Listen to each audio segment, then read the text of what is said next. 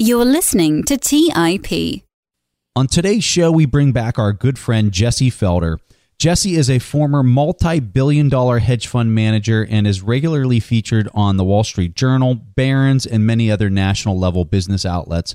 For anyone that has ever listened to our show in the past, they will quickly attest to Jesse's incredible insights and depth of knowledge. Anytime we can get access to him and have a chat with Jesse, Stig and I are always just so excited. So on today's show, we're going to start off the discussion talking about gold and what might lie ahead. As the show progresses, we talk a little bit more about the trade tariffs and what that might mean for the dollar. We talk FANG, we talk Elon Musk. There's a whole range of topics here, so just sit back, relax, and enjoy our latest discussion with the brilliant Jesse Felder. You are listening to The Investors Podcast, where we study the financial markets and read the books that influence self-made billionaires the most. We keep you informed and prepared for the unexpected.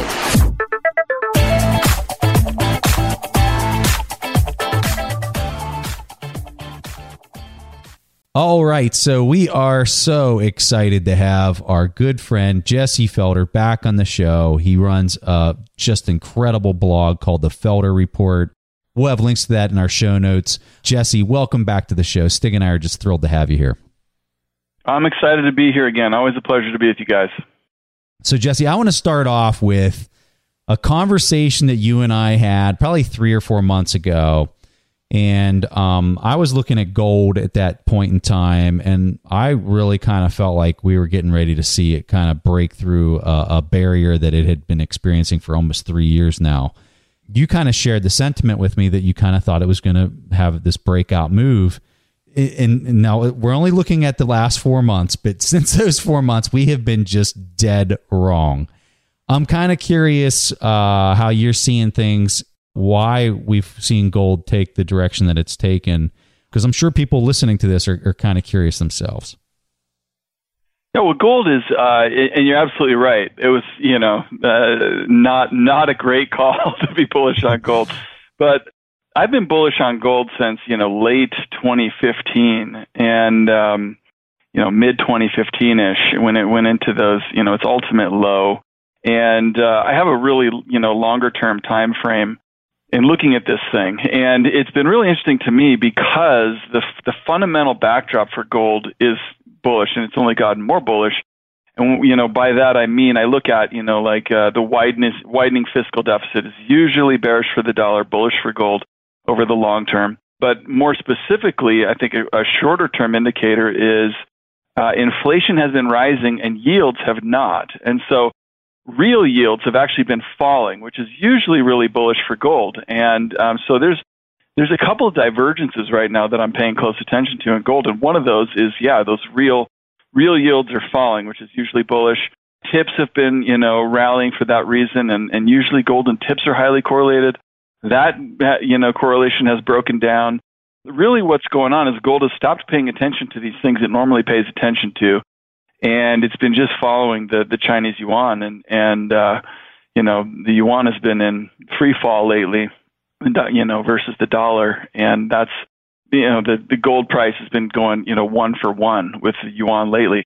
We can speculate on why that is. I really don't have much of an idea, and I don't like to jump to those kinds of conclusions. But, we see gold because it doesn't have any kind of a traditional fundamental foundation, that it goes back and forth between maybe following the, Japanese yen or yuan or, what have you. It's really narrative driven. And right now the narrative is the yuan is falling and gold's taking gold with it. Whenever the price dropped around 5% from where we were talking about it, I took a position in it, and only to find that it went down like another 3 or 4%. And I said, you know what? I'm just going to take this little bit of a loss, and I'm just going to wait until I feel like we're starting to see a correction on it. Then I'm going to reinitiate the position. But yeah, I agree with you. It was pretty painful to experience. And I think what's even more painful is my pride, considering I talked about it on the last Mastermind, and it's just done terrible.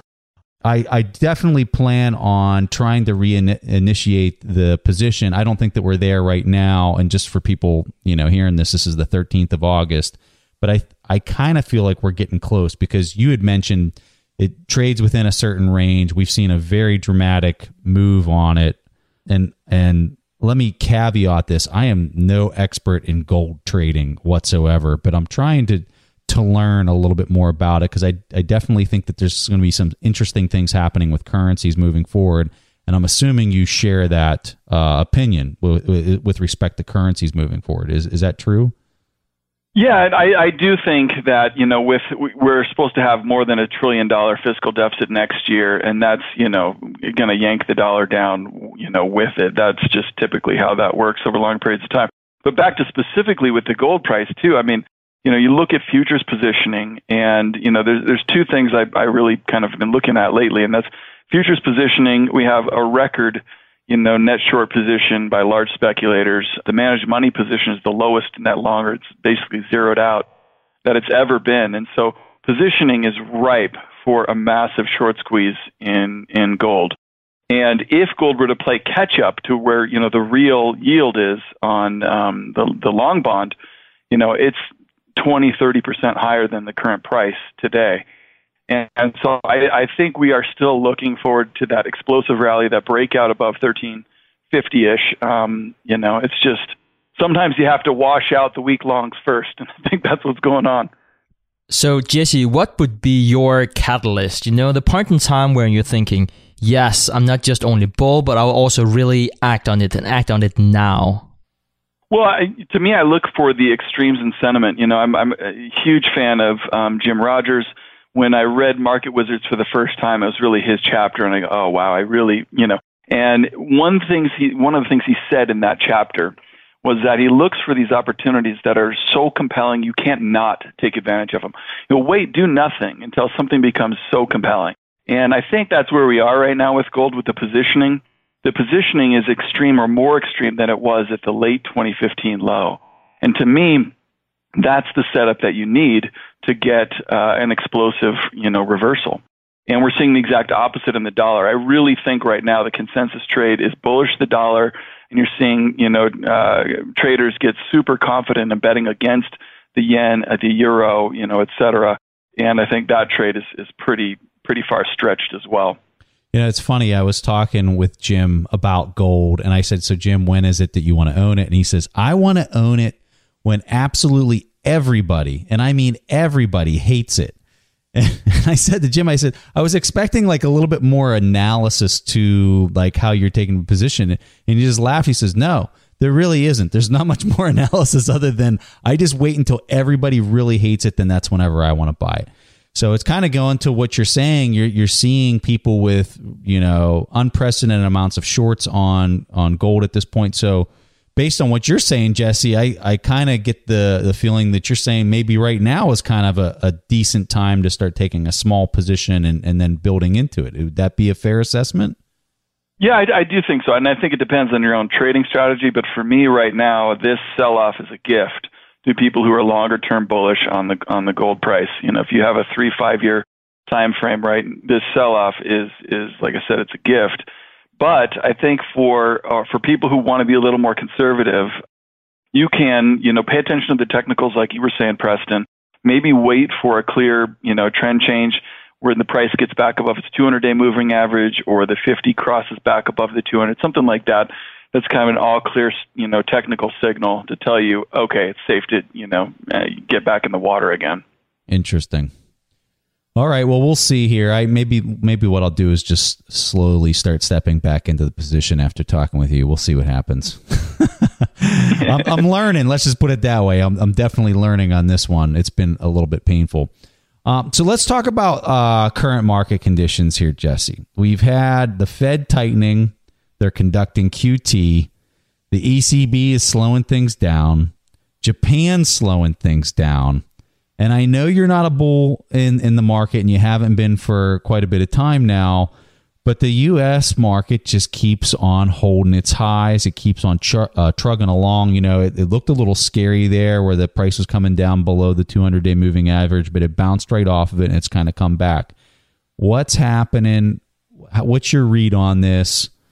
I hate being the guy that is continually bearish on the market, But with that said, you don't want to be the guy who becomes a bull whenever the tide's changing, especially with the way that the central banks are acting in today's market. So let's hear what you got.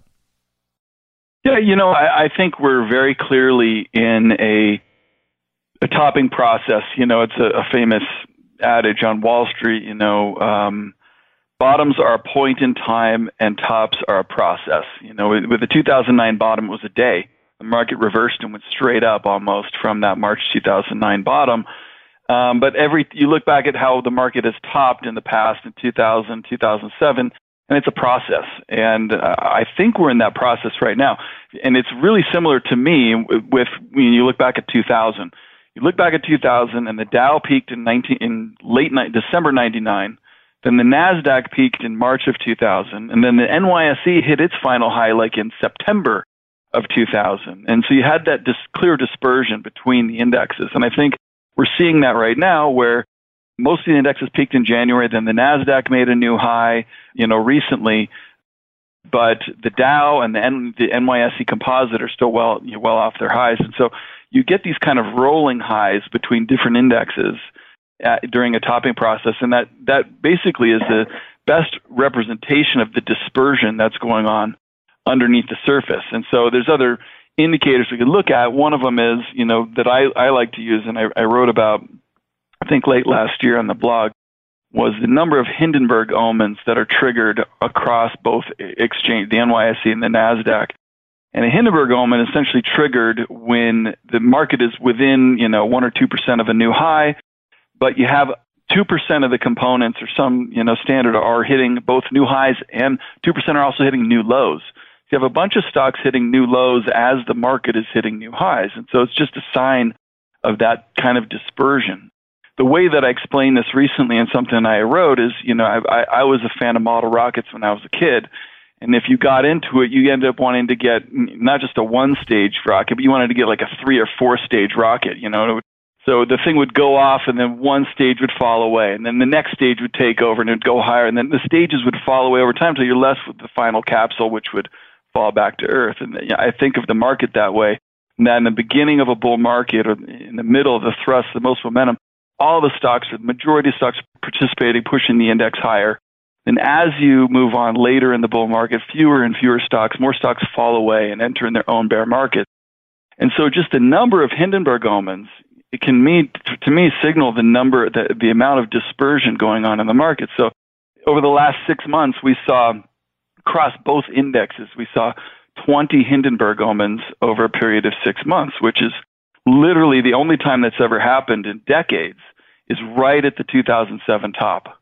Back in the 2000 top, we had about 18, I think, Hindenburg omens that were triggered right around in that 6 months around March of 2000.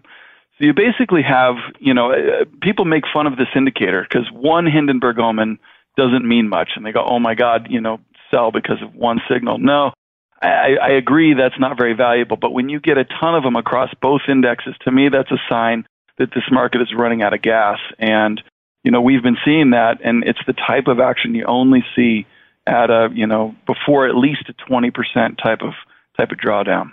Let's take a quick break and hear from today's sponsors. The dream of owning a vacation home can be daunting. From finding the best guests, to the maintenance, to organizing the cleaners after every guest stay. With Vacasa, they make that dream into a reality.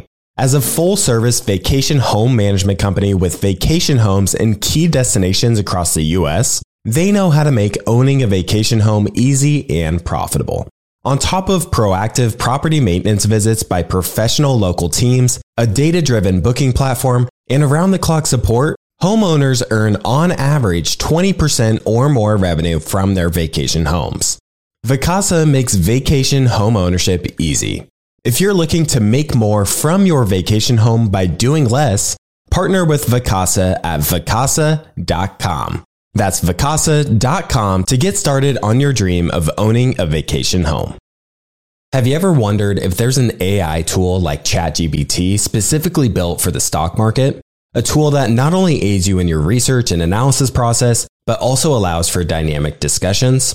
Today, I want to share such a tool with you called Meka. Meka is the AI-powered stock research assistant now enhanced with real-time stock data.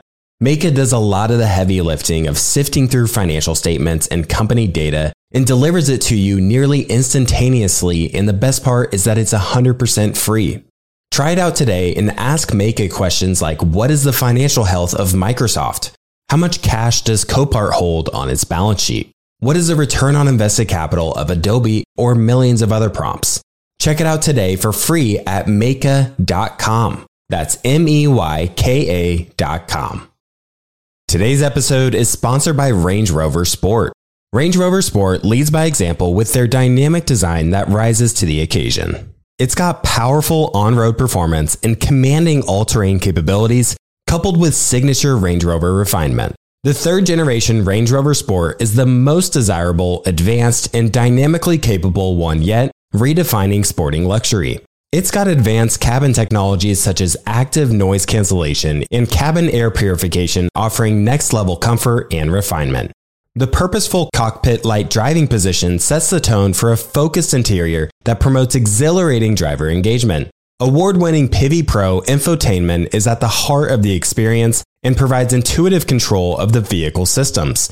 You can enjoy a dynamic drive and total comfort with optional 22-way adjustable, heated, and ventilated electric memory front seats with massage function. Design your Range Rover Sport at LandRoverUSA.com. That's LandRoverUSA.com.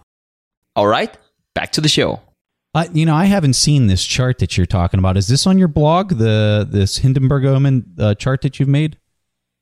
Yeah, I think if you just search for flames on my website, because the way I made the chart was I basically turned the Hindenburg omens into they look like flames on the bottom of the chart.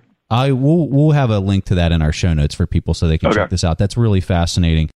So, Jesse, whenever we look at really, all key metrics, whether it's the debt limits, cyclical recovery, or any other fundamentals, it seems like you can draw a lot of parallels to the market top in 1937. This has been the narrative of Ray Dalio for some time, and also following your blog, I've seen that you also been following up on that. And I know that you looked into the price action for the last 4 years, and the correlation for those years leading up to 1937, that is 94%. Now, what is the implication of this? And can you talk to us more about the relationship between causality and correlation? Do we actually see causality here? Yeah, I mean, that's a good question. And you have to be really careful with analogs, which is, price analogs, just comparing the current market pattern to patterns in the past. It's most of the time, a lot of these things are overhyped and sensationalized. And, for me, they're much, much more valuable when you have a fundamental correlation as well that mirrors. And so this is what was so fascinating to me is Ray first put this out in 2015. I think it was spring of 2015 when the Fed first started hinting about, reversing its extreme policies. And he drew the parallel between today and 1937. It's basically you have a huge bubble that bursts and leads to a bust in the markets and a recession. That's 1929 in the stock market was a huge crash. He makes a parallel to 2007 and 2008 financial crisis. Interest rates hit zero amid depression. Fed lowers rates to zero. They start money printing in 1933, just like they did in 1929, and stock market rallies. And they basically create a rally that creates a wealth effect and improves, creates a cyclical recovery. Then the central bank starts tightening in our case, 2016-17, and in the case of 1937 results in a self-reinforcing downturn. And to me, this is interesting because the Fed has consciously created this wealth effect to try and raise the prices of risk assets to make people feel wealthy so that they go spend more. And when you think about if Q, to whatever extent QE was responsible for creating this market wealth effect, the reversal of this can potentially create a reversal in that wealth effect. And that's what Dalio is talking about with a self-reinforcing downturn where prices go down. People's mentality is, oh, wait, now I'm not making as much money in the markets. Maybe I should start saving more. And that creates, even more economic pain. And so ever since 2015, I've kind of had this in the back of my mind and referring back to it. And one thing that I do is I pull up price analogs using Nautilus Research's website, which is fantastic. One that came up recently was this 1937 price analog. And so you look at the market from 2015 to 2018, and it's very highly correlated to that, 1934 to 37 price top. And so to me, that's, the price action kind of confirming, potentially saying, yes, Ray, you're right, but now is finally the time that this could potentially make sense. And for those that say price analogs are not worthwhile, they're not worth anything, another, terrific investor that I admire greatly is Paul Tudor Jones. And he famously profited from the 1987 stock market crash. How did he do that? He used the 1929 price analog.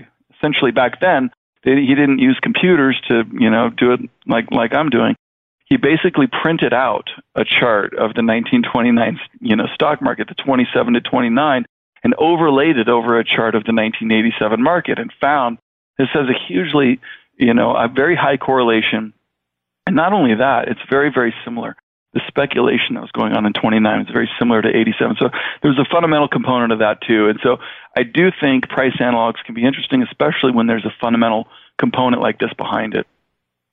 The thing that I took away from the 2015 period of time was we were seeing a lot of the same things we're seeing right now back in 2015 through Christmas. And what happened, the market started contracting in a fairly significant way. And central bankers came out and they said, we will print and we will not stop. What's preventing them from coming out and using a similar language, a similar approach, and basically trying to revive this thing even further than where we're at right now? Do you think that they're posturing differently than they were back then, or do you think that they wouldn't? I guess, what's the difference between now and then from them preventing them from doing what they did last time? Yeah, I'm glad you asked that, because I think a lot of people have that exact mindset, which is, as soon as the markets roll over, central banks are going to come to the rescue and start printing money again. Since I started, my podcast a year ago, I interviewed two people that were on, the polar opposites in terms of career and finance. Bill Fleckenstein, successful short seller, ran money for some of the most wealthy, successful, people, on the planet. And I really think highly of him and his ability, but, he's naturally skeptical and all these things. I interviewed also Bill White, who was the chief economist at the Bank for International Settlements. He's now chief economist for the OECD. Brilliant guy, worked for the Bank of Canada. They both basically, when you ask them about this, they both say the same thing. At some point, the way Bill phrases it is the bond market's going to take the printing press away. The way that Bill White phrases it is at some point, inflation is going to rise to a point where the central bank can't afford to print money anymore. And so I personally think we're at that point right now where inflation is already, interest rates the Fed funds rate is still negative in real terms. Inflation is running hotter. And so people think the Fed is tightening. Policy is still accommodative because the Fed funds rate is negative. So if the Fed were to actually start fighting inflation and raise interest rates up enough to where they start trying to rein in inflation, they still have a long way to go. And so if the market rolls over now and inflation continues higher, and a lot of this is what's going on the fiscal side too. So we have tax cuts, we have trade war, we have these things that are exacerbating already cyclical inflationary forces. There's also secular inflationary forces I've been paying attention to for a long time. And I really think that, this might be the biggest mistake investors are making right now is the strike price of the Fed put might be a lot lower than people think it is, or might actually be expired already. You hear a lot of people talking about this overheated economy. Do you see a lot of those factors right now in the numbers that you're looking at? Yeah, I think we're already seeing the natural cyclical forces of inflation, right? Unemployment's 4%. And so the job market is extremely tight, and we're seeing, prices go up in a lot of different areas just from those natural cyclical forces. But then you add a tax cut, during an expansion, a massive tax cut during an expansion, which is something we really haven't seen before, which throws some fiscal heat onto that inflationary fire. Now we have these, tariffs and stuff that are going to kick in, which are another inflationary force. The central bank can do what it wants to do, so long as the fiscal authorities, the administration and Congress, kind of, play along and don't get in their way. But as soon as the fiscal authorities start getting aggressive, like they have with tax cuts and trade war stuff, that puts the Fed in the backseat. And so it's a battle between fiscal and monetary dominance. And for the first time in 30 plus years more, the monetary, the fiscal authorities are taking over, and the monetary, authorities are being forced to take a backseat and say, okay, we can't do these policies anymore because now we have to turn our attention to inflation. And I think that's a big risk with the next market sell-off. If it comes during this inflationary surge right now, it's going to be really tough for the Fed to back off their tightening policy right now. Yeah, these are some amazing insights. That was really interesting stuff that you're talking about there. And I think it leads perfectly into this next question because, as when I got my start in investing, it was all about really kind of looking at the micro pieces and kind of implementing this Warren Buffett style approach where you're looking at an individual company, you're trying to estimate what those future cash flows look like and comparing it back to a 10-year treasury. And I think for somebody that's maybe just implementing that approach and completely disregarding the macro factors, could they get themselves in trouble moving forward? Because at the end of the day, these are businesses that we're looking at. Talk to us how you think through that. Are you considering the macro factors? Are they preventing you from going into individual stock picks because of your concern of what could happen from a macro standpoint?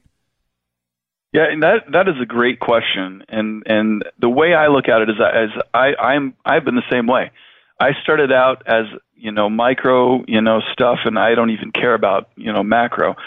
But I think, what we've been forced to do as investors is to recognize that this is a macro-driven market. And when central banks have come in with unprecedented policies like this, if you're not paying attention to macro risks, then you are putting yourself in danger. And so what I do in this situation is I never let macro concerns get in the way of taking advantage of a micro opportunity. So if I find a really good micro opportunity, I'm going to commit capital there. What I've found is whenever I let macro get in the way of my micro, I always, it's always an error of omission, like Buffett says, and so I don't let that get in the way, but then my macro concerns do inform my hedging, overall hedging strategy. So today I don't, based on my macro concerns, I have these micro ideas that I love. Same time, I want to be fully hedged against macro risks. And, I do think that one mistake that investors are making in this regard is just in terms of thinking, and this is really, what is going on right now with the markets. We've had all of these new strategies come up, passive investing, and all these kinds of things that are essentially non-thinking strategies. And so I think it's really even infected a lot of value investors who, don't think about circle of competence anymore. They go, do I actually understand this business?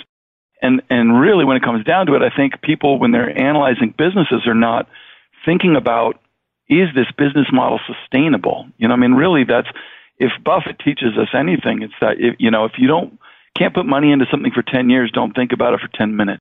And the only way you can be confident with that is being confident that the business model is sustainable. And I see a lot of value investors investing in companies, for me, it was, right before Facebook came out with their earnings, I saw value investors pouring into Facebook shares.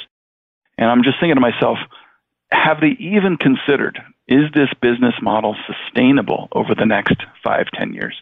Because I do think that is a hugely open question. And so for me, that's one thing I'm thinking about on a micro level when I look at these companies, is the business sustainable? And then on a macro level, people aren't thinking about, are profit margins today sustainable? Because even if you think, okay, I'm okay paying 22, 24 times earnings for the broad stock market, people don't realize what's embedded in that assumption, that earnings are only 24 times if profit margins can stay at record highs today. So think about, are profit margins sustainable? In 1999, 2000, Buffett wrote an article saying that you have to be crazy to think profit margins can stay above 6% of GDP corporate profits for any length of time, because that would require the working class literally giving up their slice of the pie so that shareholders and business people could take their slice. And so I think what we're seeing as plain as day to me right now is that there's a huge pushback right now to real wages have been flat for 40 plus years. We're starting to see, people in Silicon Valley become interested in forming unions again. And so I think you're starting to see this backlash against this big rise in corporate profits. And so even if you are an active investor buying the broad stock market and trying to think about these things, you got to think about profit margins, because if profit margins mean revert, it turns out the stock market is not 24 times today, it's 35 times, it's 40 times earnings today. And so that's something that I don't think many people are actually considering. Let's take a quick break and hear from today's sponsors. Kyle, you're connected with a ton of different investors and portfolio managers, and you're just really in the know on a lot of these things. How do you keep up with all the day-to-day headlines for your portfolio companies? Yeah, so I used to have a ton of issues with this, and that was until I started using Yahoo Finance. Really? What's so great about it? So Yahoo Finance is awesome. I have my whole portfolio entered, and I can easily see all the top headlines to keep up with the recent news. And each day you get an overview of the major global events that might be moving the market. So I'm ready to easily pounce on any opportunities that come my way. What else can you do on Yahoo Finance's platform? They also have a number of cool features, including a tool that lets you link all of your investment accounts, analyst ratings, and independent research, as well as the ability to create customized charts. Well, now I know that the audience is really going to love this one. And I actually see they have 90 million monthly active users.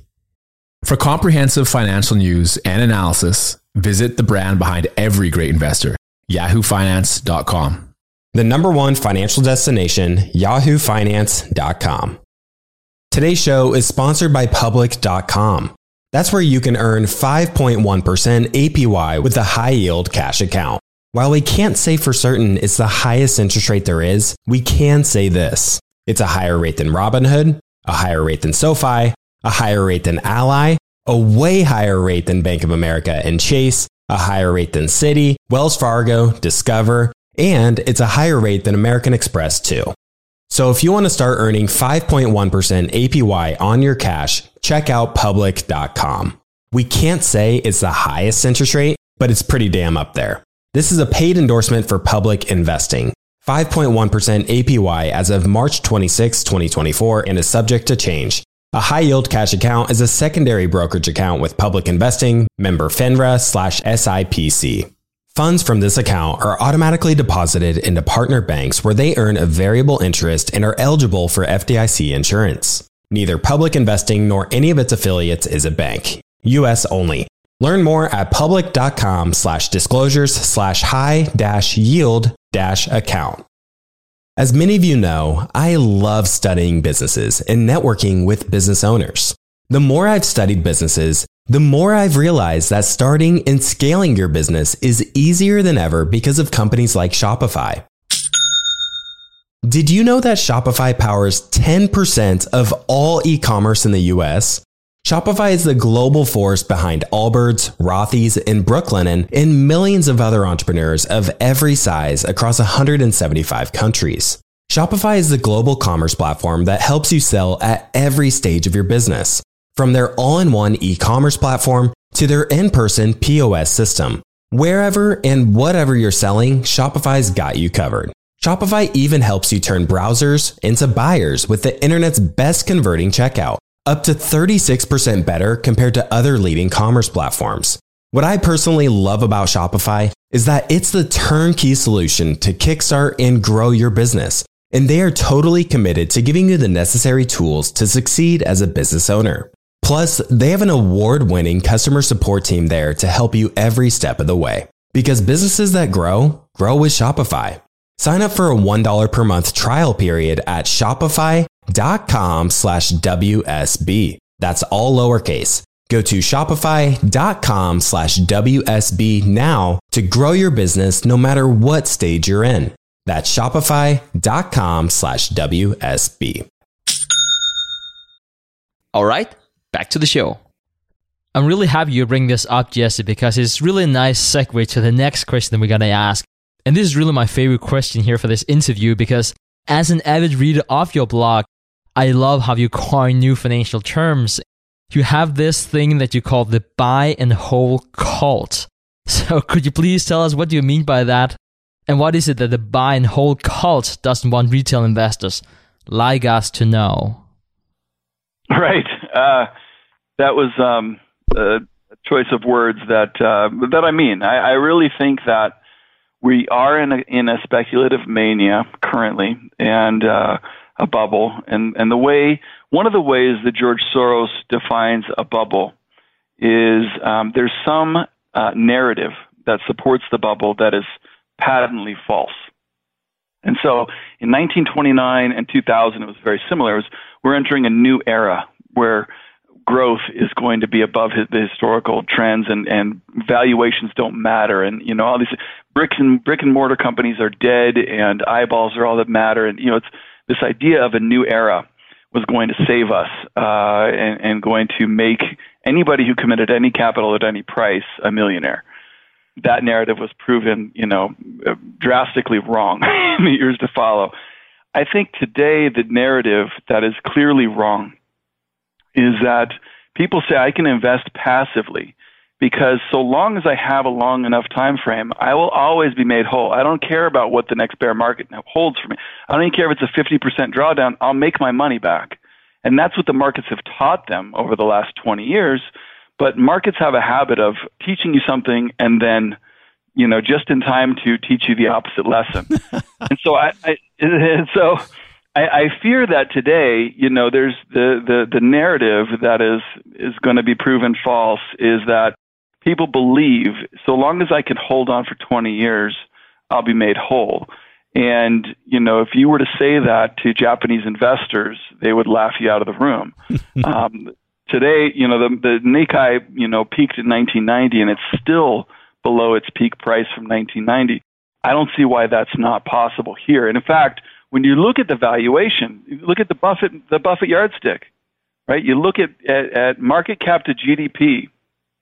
Today, our market is more expensive on this Buffett yardstick than the Japanese market was in 1990. So to me, that's a real possibility. And I talk about this buy and hold cult because I think there is this mindset of people who think, as long as I can hold on for 10 or 20 years, I don't need to worry. Yeah. When you were saying your narrative on this buy and hold cult, I was immediately thinking about, what if people go back to Japan and look at the market in 1990 and look what has happened since 1990, you'll get a taste of what Jesse's suggesting might be in store with where we're at today if he proves to be correct. Really enjoyed that, Jesse. That's some interesting comments. Hey, so in the previous mastermind, can't remember when we recorded this, but we were talking about FANG and your concern for FANG stocks. And more recently, you've come up with 4 companies, and you call it MCBM, that have outperformed, and these are boring blue chips that have even outperformed FANG. Tell us what these companies are and what you're thinking about this. Yeah, it was just amazing to me that, everybody was focused on FANG last year, and rightfully so. I mean, the stocks have done, amazingly well, especially Amazon and Netflix. But there were 4 stocks in the Dow that did better from, over the 2 years, 2016 and 17, than the FANG stocks, and those were McDonald's, Caterpillar, Boeing, and 3M, right? Just boring blue chips that just soared even faster than the FANG stocks. And so I was like looking at these things, and one of the things I like to do when I look at a company is look at their valuation history. Where's the valuation today, and compare it to the past, and see, because you can look at compared to their peers, compared to the market, but you can see a lot of stocks trade in a valuation range over the course of their life, and you can see when they're expensive and when they're cheap. And I looked at these 4 stocks, and I found every single one of them was far more expensive than they'd ever been in their history. Which is saying something because, the FANG stocks only have a short history. When Facebook came public, 2012 or something. These McBam stocks have been around for a long, I call them McBam. You got to call them something. They've been around for a long, long time. And the fact to me that these companies are valued today at the most expensive they've ever been in their history. I mean, just to put that in perspective, from over the last 20 years, they basically traded in a range of 1.5 to 2.5 times sales. I like to use a price to sales measure a lot of the times, or enterprise value to revenues, because it takes out this margin, profit margin component, which is usually pretty cyclical. So they traded 1.5 to 2.5 times. In January, they were trading 4.5 times sales. So it's like, if 2.5 was expensive in the past, today they're 4.5. And so and at the same time, their average revenue growth was over this time period, ranged between 5 and 10% based on cyclical factors. Well, over the last 5 years, their average revenue growth is negative 1% today. So revenues are going negative, and valuations, price to revenues are soaring to new highs. And to me, this is just representative of what happens in a speculative mania. People aren't paying a higher price to sales, measure for faster sales growth.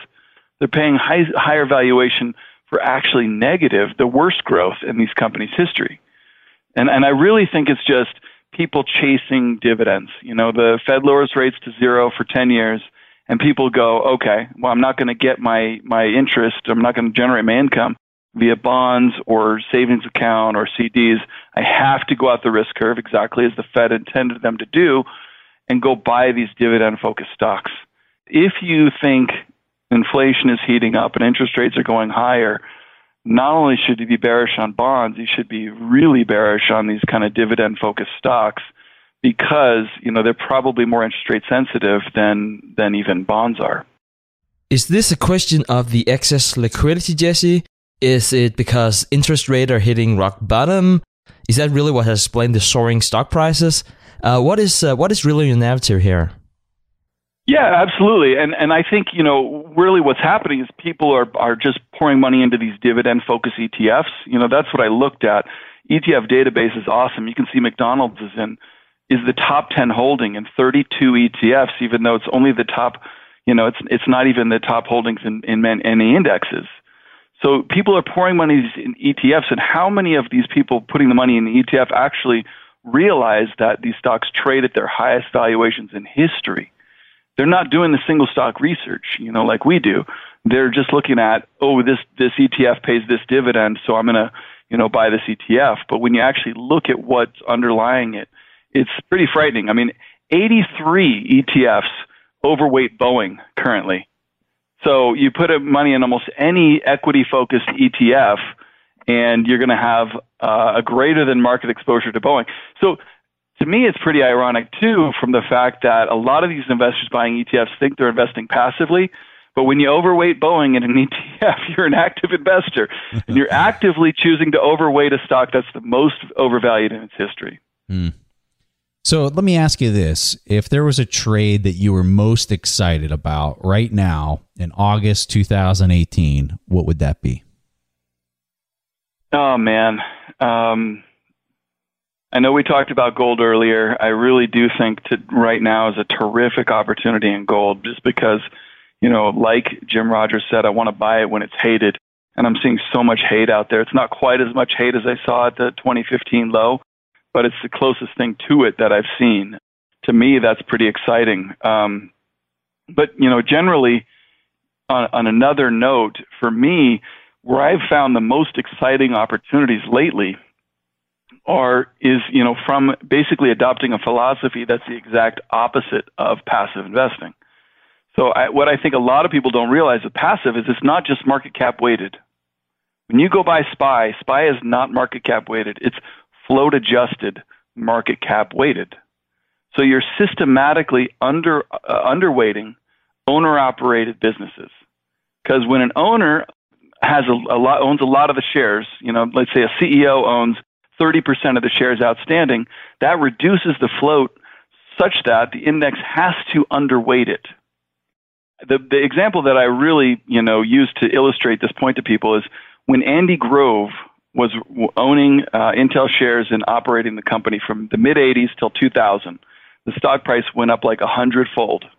And the index would have systematically been underweighting Intel during that time because he owned so much. In 2000, Andy Grove sold every share he had to diversify into other things.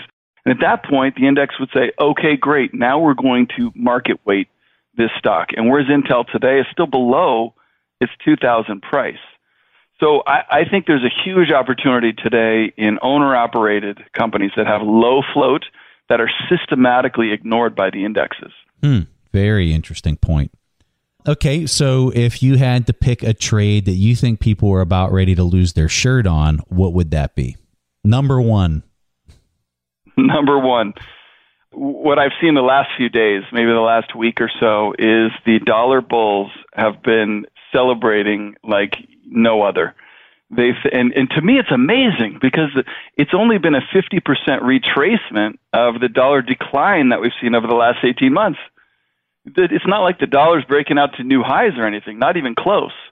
And so I really think there's this bullish dollar narrative that, and however people choose to express it, that I think is really misinformed and is destined to be, very painful.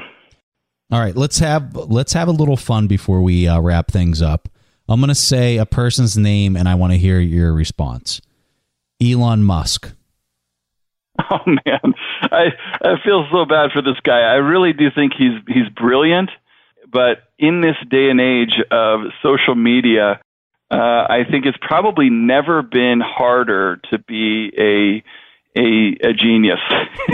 And I honestly don't know if he's a genius, but he's just on Twitter and he really needs to cut this stuff out and just focus on business.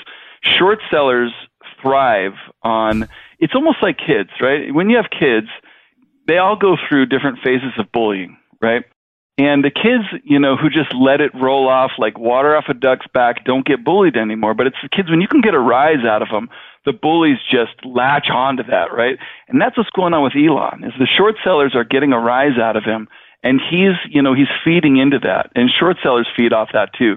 Because when somebody, it's the lady doth protest too much. When you have to start, contradicting the short sellers and, you're, oh no, this is, it's not a good sign. It's not a good sign. And that's what Elon's doing right now. To me, I have not shorted the stock because Tesla, that is, because it's probably the most crowded trade on the planet, the short Tesla.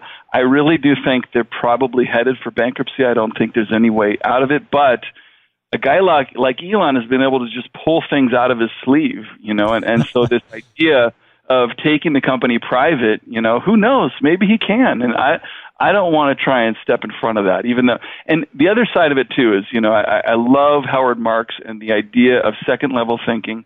You have to have a non-consensus view to make money in the markets, and you have to be right. So people ask me, Tesla's numbers were horrible. How did the stock rally? And I go, well, it's consensus that the company's going bankrupt.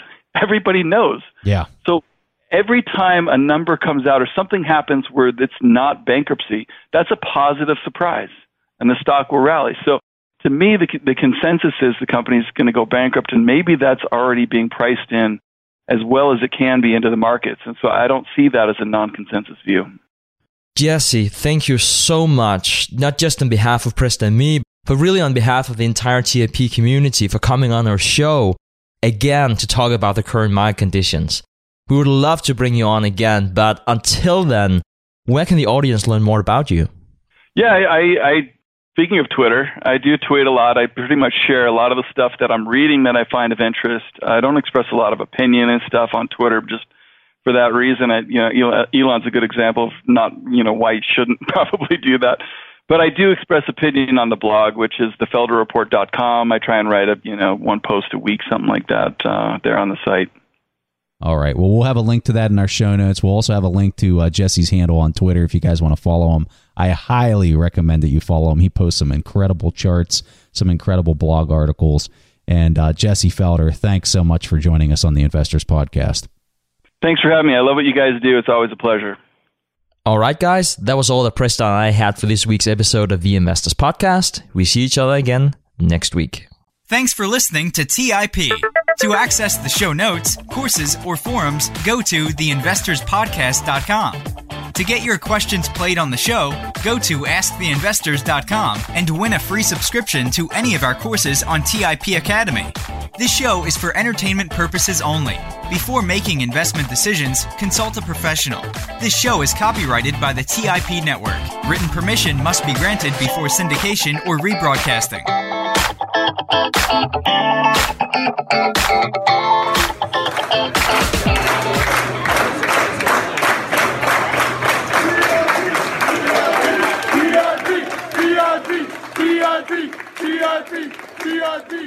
TIP.